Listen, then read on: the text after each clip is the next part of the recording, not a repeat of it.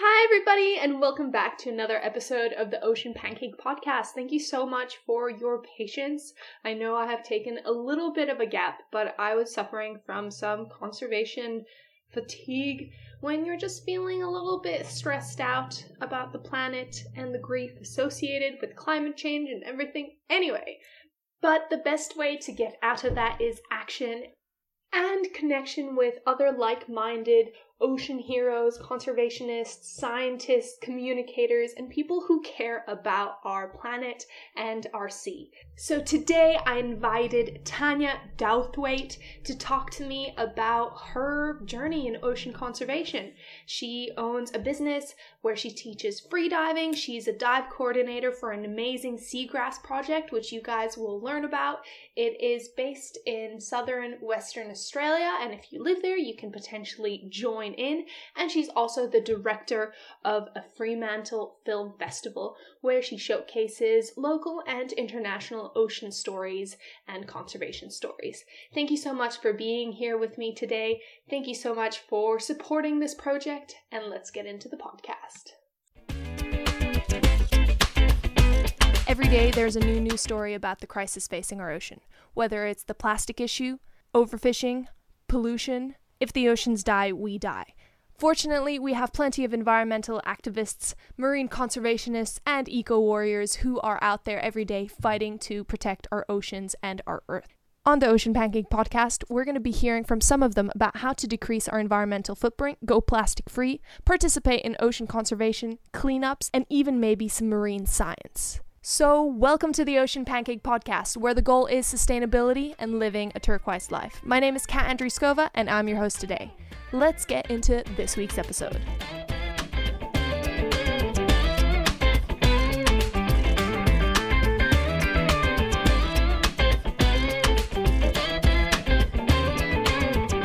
I'm here with Tanya Douthwaite. Did I pronounce that correctly? Douthwaite, but close enough. Douthwaite, my apologies. I should have checked with that beforehand. I will let Tanya introduce herself, though, because she has so many titles that I don't want to mess those up. Well, I run a small business called Blueback Freediving and Yoga. I run as dive coordinator seasonally for Ozfish for their Seeds for Snapper program, which is a seagrass restoration program here in Western Australia. And then I'm the director of the Fremantle Underwater Film Festival, a not-for-profit short film festival, screened mostly in WA these days. Yeah. Oh, wonderful. So let's just dive in. To start off, how did you get into marine conservation, or what started your love of the ocean? Probably just growing up in Western Australia. I grew up in Fremantle, which is a port city, which is by the sea. I guess a lot of what we do growing up and I guess enmeshed in our education is sailing or boating or snorkeling and things like that, or surfing. It was sort of part of my education as well as just my location where I live. I'd say probably from maybe age 7. How old are we in year 5? Maybe like 8 or 9, more like. I had a teacher that was really had a strong environmental backbone, I would say. And just some of the things he brought up while I was in his class seemed to foster that environmental ethic. I couldn't say it necessarily comes from my parents, but that's sort of probably where it began. And then I sort of channeled my focus towards the ocean as I got older. That's fantastic. As a teacher myself, it's always nice to hear when us as educators do have that impact on children. Maybe in a few years from now on, they might be more ocean conservation young people because of my conservation backbone. I hope so. Yeah, that's well. I'm completely convinced that the teachers have a big role to play, as well as obviously parents and community, friends and family. But yeah, the right kind of attitude, I guess, not forcing but inspiring youth, really, I think it really has a big impact. I'm sort of navigating that field with looking at freediving as a kind of therapeutic practice for young people, especially young men, as well as the safety aspect. So sort of diving back into a role as teacher as well, hopefully later this year. But yeah, I'd like to think it's important, and it does have an impact. Yeah. And free diving is one of my favorite pastimes. I've definitely moved away from scuba diving more towards free diving recently, and Hmm. it's amazing. So how did that come about? Your free diving business down in Fremantle? Do you Hmm. take people out there, or how do you run that? Yeah. Well, probably from snorkeling in primary school to high school, that probably got me connected to the sea and going below it. I didn't really get into scuba diving or diving itself until my late 20s, but I studied marine science in my late 20s, so it seemed like a sensible thing to do to be able to see and observe more closely what's going on in the ocean while studying it. Yeah, I had a partner that was very much into diving, the ocean, surfing, and he had a boat. So while I was studying, I got quite involved with the diving community and just had heaps more experiences on in under the ocean. And I guess that just kicked off my full blown passion for it. Once I could actually see and feel the ocean more readily. Yeah. And Yeah. that was, wow, 20 years ago now. Wow. I'm 39 this year. So, yeah, it was sort of early 20s to mid 20s I got going. So just from starting to dive and spending more time underwater, your whole life career has kind of blossomed into several different aspects, which I would love to touch upon. To start off with, you mentioned that on top of your own business, you also work as a marine science consultant for other organizations. Could you tell us a little bit about that? Yeah, so lots of different organisations over the years. I graduated in 2010 as a marine scientist. Um, yeah, I guess it's ranged. I did coral analysis for a resources project. That was kind of what did we do? Like checking the coral health around where a project was going in up north. So we had divers in the water to gather photography of corals, and then we analysed the coral health using, I guess, digital media and software. So it was kind of an analysis, as well as just using those observational skills as a scientist.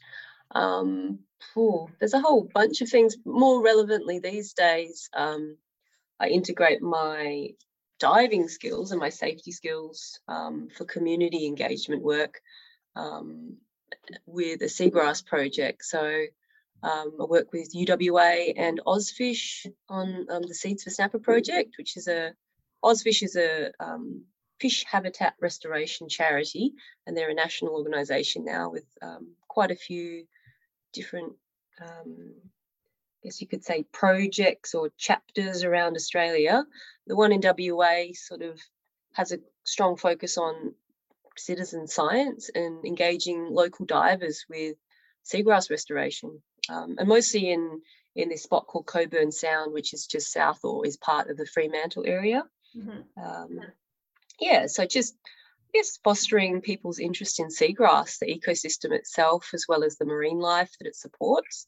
And that's just been, yeah, like one of my passions is marine science communication. So the film festival does that, but actually being on the ground with people and I guess fostering their interest in it really, yeah, it's really enjoyable, as well as it helps the project move along because everyone can gain some education quite organically. Yeah, that's fantastic. So with the Seagrass project, what does the citizen science participation look like? So where do you find the people, and can you kind of run through from someone being interested to then joining you in the water? Yeah, 100%. So the seagrass season, well, it's based on nature. When nature decides when it's warm enough, the seagrass here, mostly the species called Posidonia australis, which is like a strapweed or ribbon weed, that blooms, and then it has a fruit, like they're flowering plants. So a fruit comes on the end of the grass, and then when it's ripe, you can basically tickle it, and then these floating seeds come up to the surface and we collect them. So our job is to basically set up in September, October for November when the season generally starts. When they start flowering, we train the divers, make sure that they've got the right qualifications to join in. We have a couple of sites that we go to. We set up supervision, and then off they go. They tickle some seagrass, collect the fruit, and then we have some aquaculture tanks that we basically count the fruit, make sure we can get some good data on what we collect and what seed actually goes into the ocean.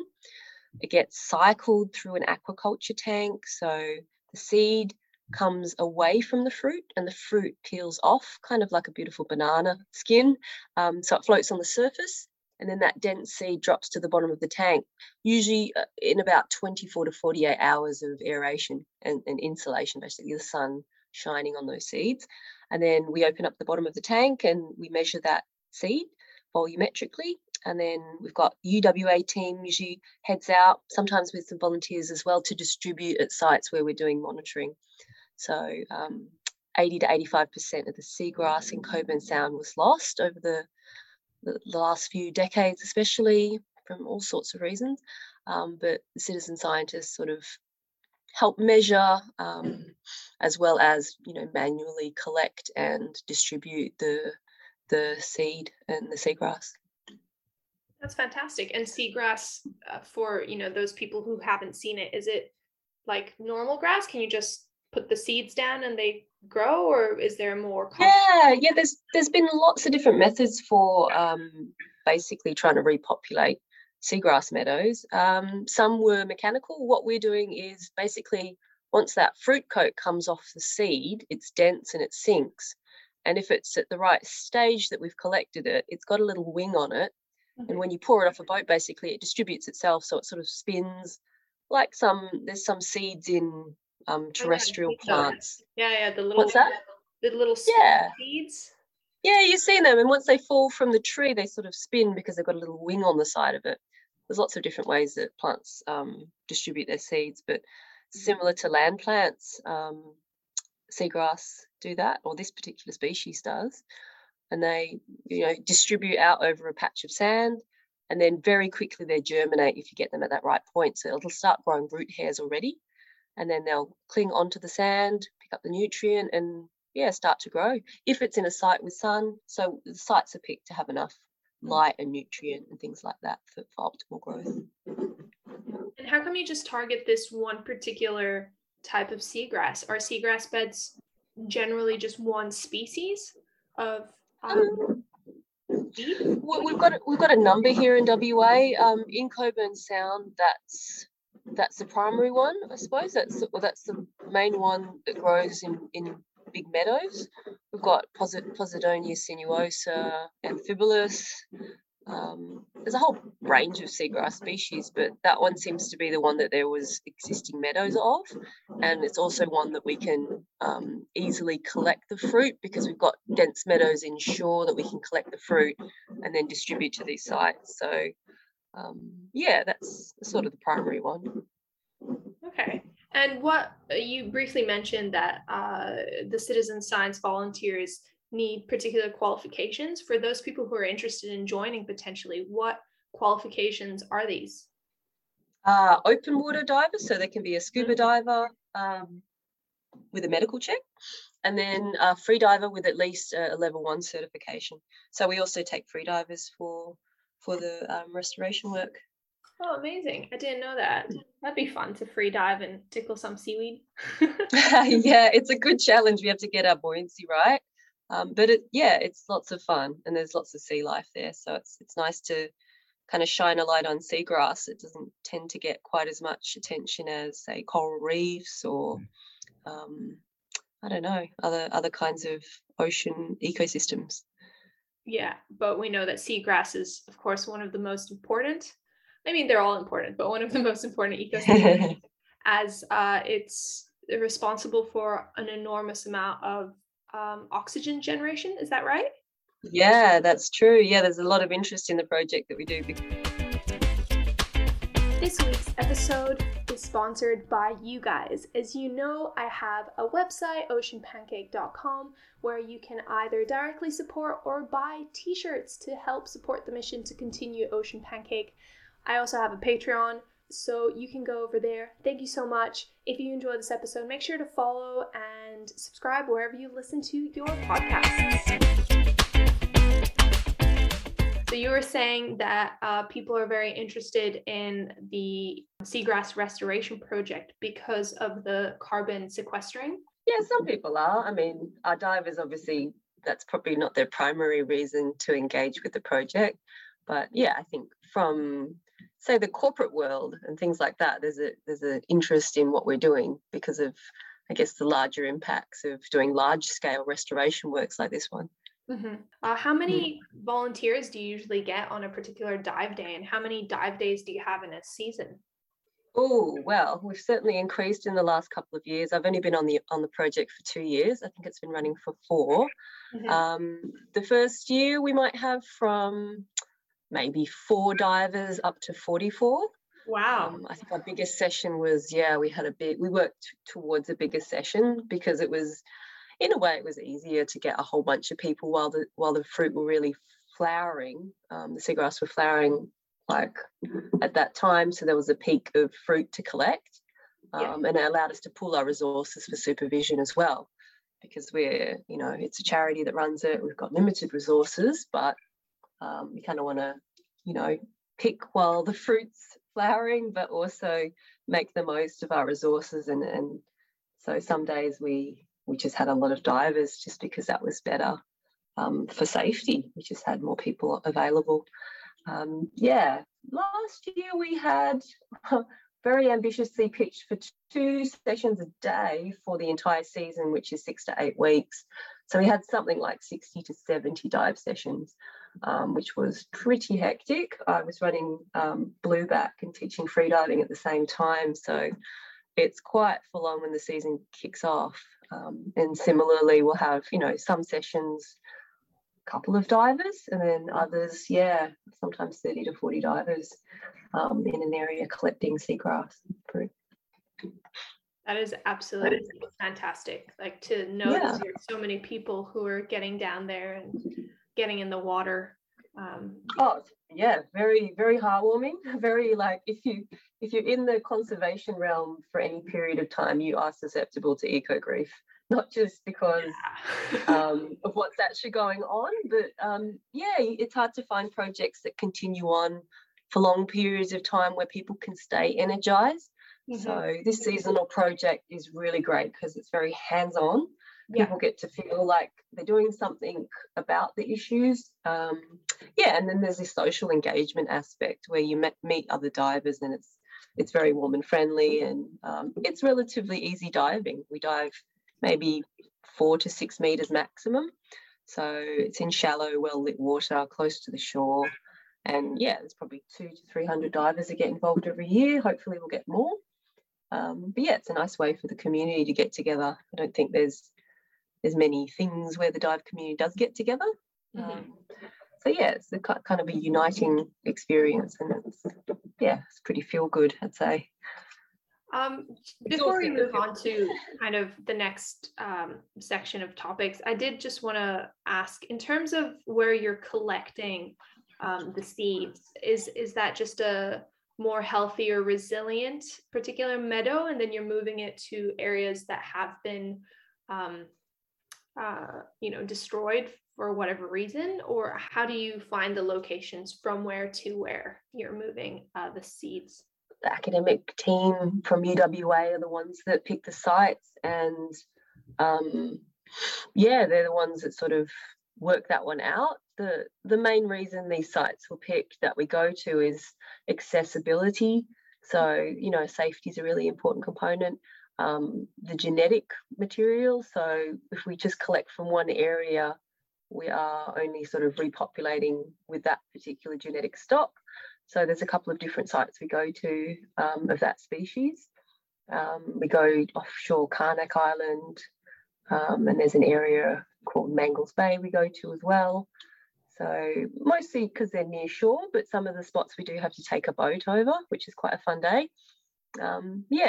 Accessibility, there's just a lot of fruit. So we look at doing checks So we'll go early and check the inflorescences and check that there's a high density of fruit to be collected in a small area. And so those particular beds are quite fecund. There's lots of seeds and fruit there.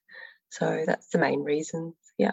How much is the funding a barrier to all these projects to kind of start working, and where do you turn to try and get the money? The fundraising with Ozfish is usually left to the fundraising team. It's not something I get involved with for that particular project. I'm more focused on the resources, like the human resources side of things. So engaging community, which is a phenomenally economical way to do any large-scale marine citizen science project. Any marine science project is having lots of hands on deck that don't have to be paid and are happy to come along. It's just getting the training and things like that sorted out for them, so that there's a really good reciprocity of volunteers with the organisation and the project. For things like the Fremantle Underwater Film Festival, which runs on the smell of an oily rag, fundraising for conservation projects for that is done through ticket sales. So we get a little bit of in-kind support, mostly from venues, and hopefully the City of Fremantle will support us this year for a venue, or at least give us a bit of support. But primarily, it just comes from in-kind support, and just letting people know what you're doing really helps people decide whether they're on board, and getting really clear, especially in the last year or two, on the mission, the values, and the vision of the festival, and then what the projects we support with the festival are. So just basically communicating and trying to do that well. And then one, people know you exist, and two, they can make a decision about whether their values align with yours. And then you've got your advocates there, because it's clear what you're about and it's clear what they want to support you on. Yeah, that's why science communication and kind of conservation communication is such a key aspect, I think, in in any success when it comes to natural preservation of whether it's marine or land areas. Yeah, and film community, film and digital media. Like the visual aspect of science in general that we observe, but just the way we communicate and learn through visuals is, it's an important thing to develop, I guess, as communicators. Like film itself is something I'm passionate about, but I'd notice, for example, it's hard to find well-made films. It's quite tricky, especially short films in our local area. Just helping people find and understand their message so that they can clearly communicate it is, it's very valuable skill. So where does obviously in Fremantle, because it's the Fremantle Film Festival and WA, but where do all the filmmakers come from? Is it mostly Western Australian divers or conservation people, or what kind of movies do you showcase for those who haven't had the chance to go to one? Yeah, so 2015, it was films from all over the world. That's when I started. So it's been going for 7 years.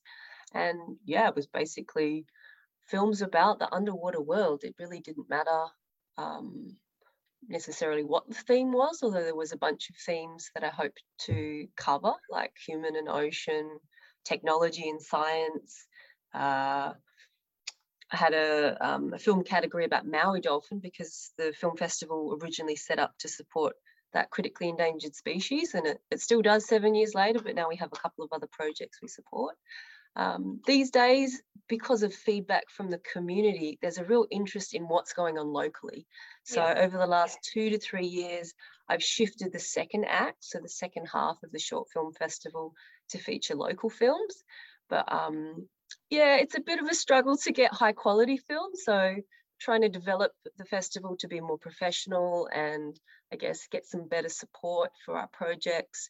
I think a little bit of the learning curve is we need to build the skills of the local filmmakers, because there's some awesome stuff going on and the public want to hear about it, but the communication of it isn't always delivered as beautifully or as professionally as it could be. But the second half is West Australian films. We've got science films from university projects, local people doing all sorts of things. Microplastics. There's a lady that runs an organisation called Ocean Remedy, so she educates the public locally here about microplastics and how to prevent it going into the ocean. So like things you can use basically in your laundry to prevent microplastics coming off from your clothing. And then she makes swimwear basically out of recycled plastic bottles. So we kind of try and find and hopefully promote well enough that people come to us with short films about what's going on here. So anything connected to the ocean really, or underwater the ocean. Yeah, we had a story on a guy that is an abalone fisher down in the southwest, and that was absolutely beautifully told. Very professional film by Andy McGregor called Finding Salisbury. Yeah, so the second half of the film festival's WA focus now. It's just trying to broaden, I suppose, the field of topics and things like that. Yeah, it's so important to highlight local issues. And after living in WA for 3 years now, I just moved away. It feels like a piece of home now, especially the ocean there, which I'm sure you know is one of the most pristine and biodiverse and just stunning stretch of coastal marine life anywhere. What part of WA were you in? Can you remind me? Far north. I was in Karratha for 3 years. Ah, cool. So, not warmer than where we are here in Perth. very, very hot. Did you get to the Ningaloo Reef while you were there? Yeah, plenty of times, but we actually found that the Dampier Archipelago, so where we lived, had a much greater reef health and marine biodiversity, just because it's not as much a tourist destination as Exmouth and Ningaloo Reef is, despite there being a lot of green zones in that area. Up in Dampier, just the fish stocks were just so healthy, and I've never seen so many large fish of all the keystone species just on every dive. And just being so lucky to see everything from humpback whales to manta rays to leopard sharks to, we would count and we'd see 7 to 10 species of shark on every weekend diving. So yeah, I'm pretty sad to have left. Yeah, it's pretty special, and I guess it's one of the challenges of conservation is like running alongside ecotourism and just all the other things that come alongside with a bunch of humans discovering how awesome the ocean is in certain parts of the coast. Definitely. Yeah. And then, battling between the natural value of the region to the economic value based off of the, massive industry that in WA, unfortunately is still mining. And that's why WA is so rich relatively and does spend so much money on, many national parks and green zones and everything. But yeah, it's a tough kind of balance to walk, I think, especially. Yeah, sometimes it's not so balanced. Sometimes it's an uphill battle. Yeah, it definitely is. And yeah, well, you would have seen the videos. I'm sure some were featured in the film festival based off of Ningaloo Reef and trying to stop the oil expansion there. And yes, 100%. Yeah, I was lucky enough to work with Protect Ningaloo for at least a year, a couple of years as a volunteer, but worked on the team, and that is ongoing. Just so many threats oncoming. We've got Gascoyne Gateway. The positive side of it is that I think the outcome will be the extension of the Ningaloo Marine Park. I think we just need a bit more community support there to protect Exmouth Gulf. But there's like salt mining and all sorts of things that just want to chip in on that beautiful part of the Ningaloo Reef and just part of the ocean. Yeah. Everyone just needs to keep the awareness up that there's still more to do, and that protection is just the beginning, I guess. Making sure there's still wilderness areas. But if it was up to people like us, we would just protect the whole world and no one anywhere. Yeah, I'd find a balance. I think there's something really healthy, natural, and environmentally sustainable for some fishing practices. Hmm. I'm not against that. I think that there's something very beautiful and relaxing and reconnecting when the human gets inside the ocean, and for some people that's going hunting Yeah. and looking for fish. But I think the education needs to come first before people engage with hunting and taking, because most of us, especially in WA, like, we don't need to catch fish to survive. Mm. Like, we're not subsistence fishing, we're doing it for leisure and pleasure and to supplement our diet.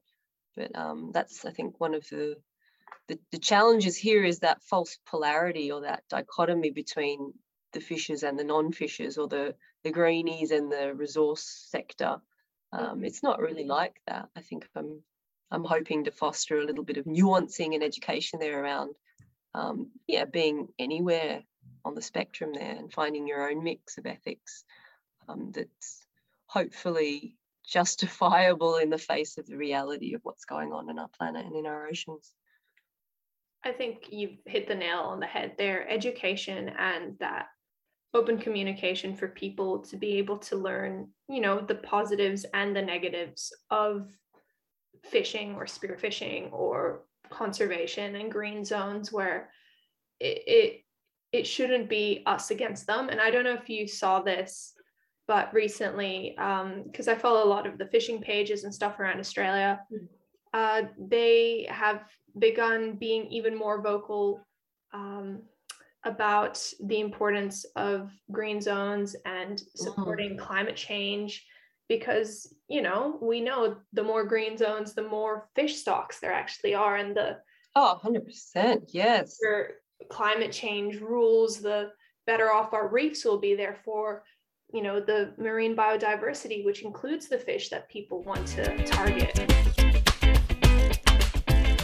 Kind of wrap up a little bit, sounds good. A couple more questions. Just you did mention early on in the podcast how you believe free diving and being in the ocean kind of brings people to conservation and sustainability.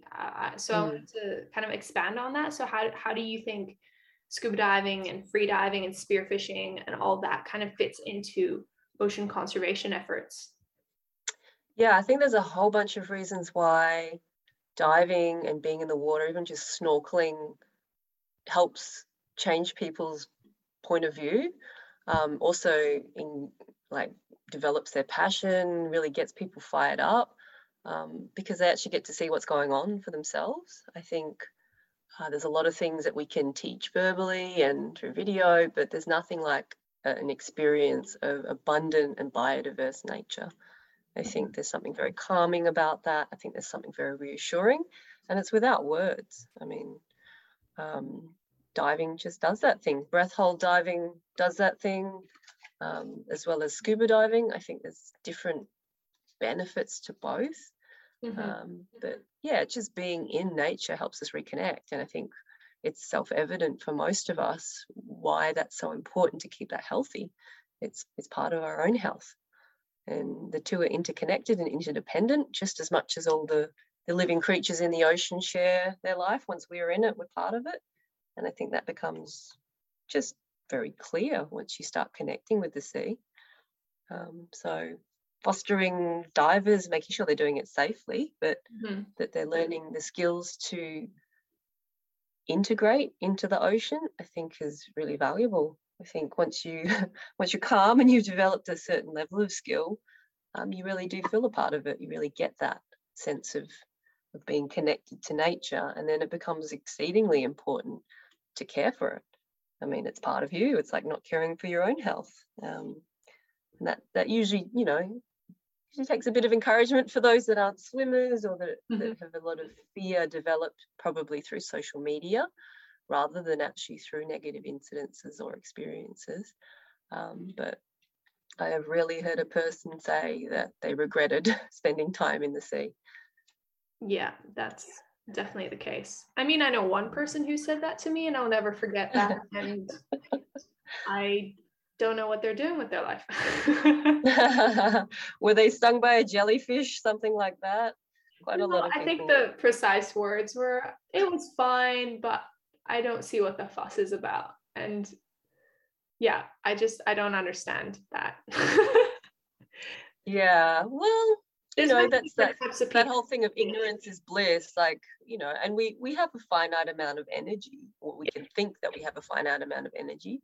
So we sort of pointed in the direction of where we think we should be heading. Mhm. And a lot of people see that as,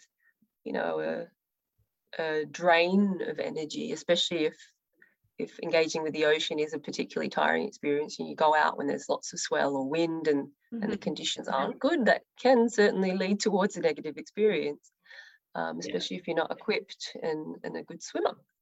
Yeah. But I think the vast majority of experiences, when you have an education about how to use your human body in an aquatic environment, what gear to bring,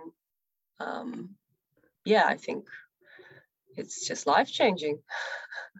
I think that's also why it's so important to, do a course or to join a community where you can kind of be guided along the way, because it is an alien landscape for us after all. Yeah, it's not like a pottery course. Even a pottery course probably takes a few goes. It's not like I'm trying to think of something. Like a lot of us want to get our information in a short, condensed bite. And like, I think there's a false understanding that, self-development, self-mastery and connection with the ocean is something you can learn in a 2-day course. Yeah. Like it takes time to foster any skill. And I think if you want to develop a sense of mastery, even in mastery and understanding the natural world, you have to spend time at it. Yeah. And you have to expect that it will, and enjoy the process in the meantime. And I think that's one thing that I hear, is that it is exceptionally enjoyable, especially when people lower their expectations of learning everything in a day. Yeah. And enjoy the journey, like the journey of understanding things in a broader way that develops wisdom, basically. Very well put.